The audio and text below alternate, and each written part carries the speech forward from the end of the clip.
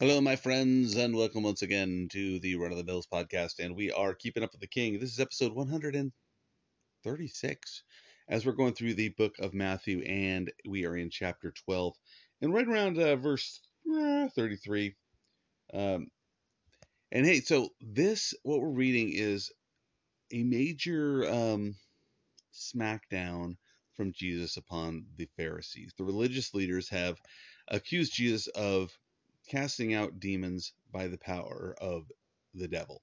So um, they didn't straight out say it to him, but when we read earlier, it says that when they heard about Jesus casting out the demon from this blind and mute one, they said, he does it he casts out demons except by the ruler of demons. And Jesus knows their thoughts, and so Jesus goes on this major smackdown um, on the religious leaders of the day. And it might seem, how would you put it,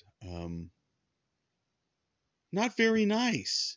Yeah, this is some of the part where some of the parts of the Bible where Jesus is responding in a way that seems very non-Jesus like. And in fact, a lot of times these things I think get skipped over in like our Sunday school classes and in church. So, we don't always bring these things up because we're trying to stress Jesus' attitude toward forgiveness and grace and love. And sometimes I think we just skip over the times where he gives people a smackdown. And who does he give the smackdown to? Well, it's the religious leaders of the day. It's those who should know better, those who should know, those who have access to his word, those who have studied it, those who have meditated upon it, those who have made it the focus of their life. And yet they're getting the smackdown because,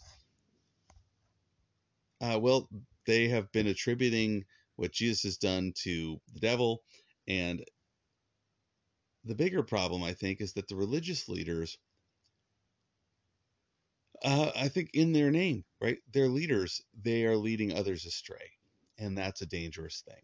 And we see that God is very serious about those who are in positions of leadership. You can read about, was it in First Peter where it talks about, um, no, I'm sorry, First Timothy, uh, chapter 5, where Paul is writing to Timothy about what to do with sinning elders, right? Leaders in the church. And he says, you know, if there's an elder who's sinning, he says, rebuke them in the presence of all, that they may fear. And this is something that we've seen lately in a lot of churches. It's been coming out of uh, a lot of large churches, a lot of denominations, a lot of well-known pastors, where there's been problems within the church that the church has tried to handle quietly. Where they said, here's this problem, we don't want to embarrass the church, and so we're going to handle this thing quietly, which is not uh, the prescription given in First Timothy, where Paul's telling him, no, if one of your leaders sins, you rebuke them publicly it's in the presence of all. It's so that people see and they know that they don't think that there's a special um, that the boss can get away with it. That these guys, well, it's different for them. It's not we're trying to protect their integrity and protect their reputation. No, um, they need to take care of this. See, what should have happened is not that they are rebuked in the presence of all by the leaders. What should have happened was that they themselves should have confessed to their church, this is what I've done, this is my failing. And some people have done that. I always have a greater respect for those people that will come out and say, look, I've failed, I've fallen, I've sinned, rather than those who have to be rebuked in the presence of all, or even worse, those who their leadership tries to quietly cover up what's happened to save the church from embarrassment, which just mm, makes it a cover up. And so Jesus is rebuking these men, and they need to be. They need to be. He is tearing down their arguments, and we read about how he said to them, "He who is not with me is against me, and he who does not gather with me scatters abroad." and how he said to them, "Therefore I say to you, every sin and blasphemy will be forgiven men, but blasphemy against the Spirit will not be forgiven men. Anyone who speaks a word against the Son of Man, it will be forgiven him. But whoever speaks against the Holy Spirit, it will not be forgiven him, either in this age or in the age to come." And he goes on, he says this: "Either make the tree good and its fruit good, or else make the tree bad and its fruit bad. For a tree is known by its fruit." Now remember, he's talking to the Pharisees, and he has just done a number of miraculous things. He's done good works. And remember, there's a time where they want to kill him, and he says, "For what good work are you, picking up stones to stone me?" And they say, "It's not for any work. It's because you, being a man, have made yourself equal with God." And so he's saying, look, think about this, people. Either make the tree good and its fruit good, or else make the tree bad and its fruit bad. For a tree is known by its fruit. And I mean, you take this back to the thing that he was talking about, the casting out of this demon. Like, look, I did a good work. And your sons, your followers who are supposed to be these exorcists, they're not able to do this work. So who's good and who's bad? That kind of thing. It's like the Elijah on the Mount of Carmel with the priests of Baal, where he has the "Who's God's Bigger" contest. Where he says, "Hey, this is what we're going to do. We're both going to put this sacrifice out on these rocks, and we're going to pray that God will, whoever's God's real is going to send fire down from heaven and burn it up." And the priests of Baal, they try and they try and they try and they cut themselves and they scream and they yell all day long until they're exhausted, and nothing happens. And all Elijah has to do is say, "Lord, let these people see who the true God is." And and the fire comes down and doesn't just burn up the sacrifice, but also the water that they poured on and the rocks. And so, again, here's this challenge to them: either make the tree good and its fruit good, or else make the tree bad and its fruit bad. And there's a contrast that he is pointing out. And I think if we read this, we're going to see more of it. He says, "Brood of vipers." So he calls them snakes, sons of snakes. "How can you, being evil, speak good things? For out of the abundance of the heart, the mouth speaks. A good man, out of the good treasure of his heart, brings forth good things. And the evil man, out of the evil treasure, brings forth evil things." So here's the thing: Jesus already knows that these guys are wanting to destroy him. And he also knows that they know that they want to destroy him.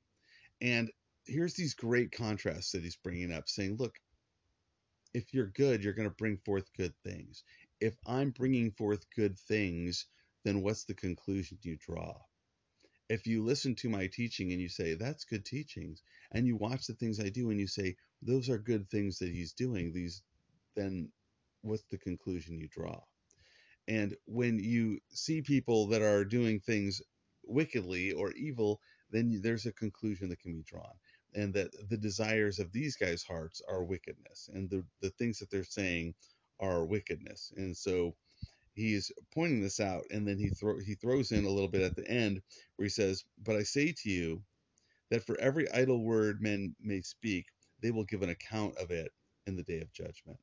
So he's reminding them, like, look, everything you're saying, you're going to be accountable. You're going to stand before God for this. He says, "For by your words you will be justified, and by your words you'll be condemned." Which is this is a fascinating thing to me, that there's this standard of judgment, um, where you're judged by your own words. Like, I mean, think about this. Like, as a Christian, if we're proclaiming the gospel, we're proclaiming that men are saved not by their own works, not by their own good deeds, but by the finished work of Jesus on the cross. I'm not saved because I'm a good person. I'm saved from not being a good person. I'm saved by a God who loved me, not because I'm worthy of love, but because of who he is. And he sends his son to pay the price for my sin on the cross. So the day when I stand before God and I'm judged by my words, well, what have my words been? What was the message of salvation that I was preaching? You know, and this is the beautiful thing about the gospel, is that we're not judged by our own standard. We're judged by, well, Jesus fulfilling that perfect standard, you know. And every other religious group, religion, whatever, false religion, cult, it's never you're saved by a loving God. It's you're saved by maybe a loving God plus you following commandments, you doing your part. And the problem with that is, if you're going to be judged by your own words, well, if you're saying, hey, you need to follow the commandments, love Jesus and follow the commandments, that's how you get to heaven, we have a big problem. Because by your own words, you've been saying you have to follow the commands. And how many days have you done that? How many times have you faithfully gone an entire day fully keeping the commands of God, let alone your whole life? And so the question is, will your words condemn you? Will your own practices condemn you? Will your own hypocrisy condemn you? Or are the words that you've been speaking the words of the gospel, saying, I'm not good enough, and none of us are good enough. We all need a savior, and Jesus is that savior. So I think it's a fascinating thing to consider, that, you know, for by your words you'll be justified, and by your words you will be condemned. And so I've talked about this at length when we talked about forgiveness, and we'll talk about that more when we get to chapter 18. We talk about the whole aspect of, you know, if you don't forgive, you're not forgiven, kind of thing. It's the same idea of, you know, what is it that you believe? What is it that you proclaim? What is that standard? If forgiveness comes by worthiness, then you're not forgiven because you're not worthy.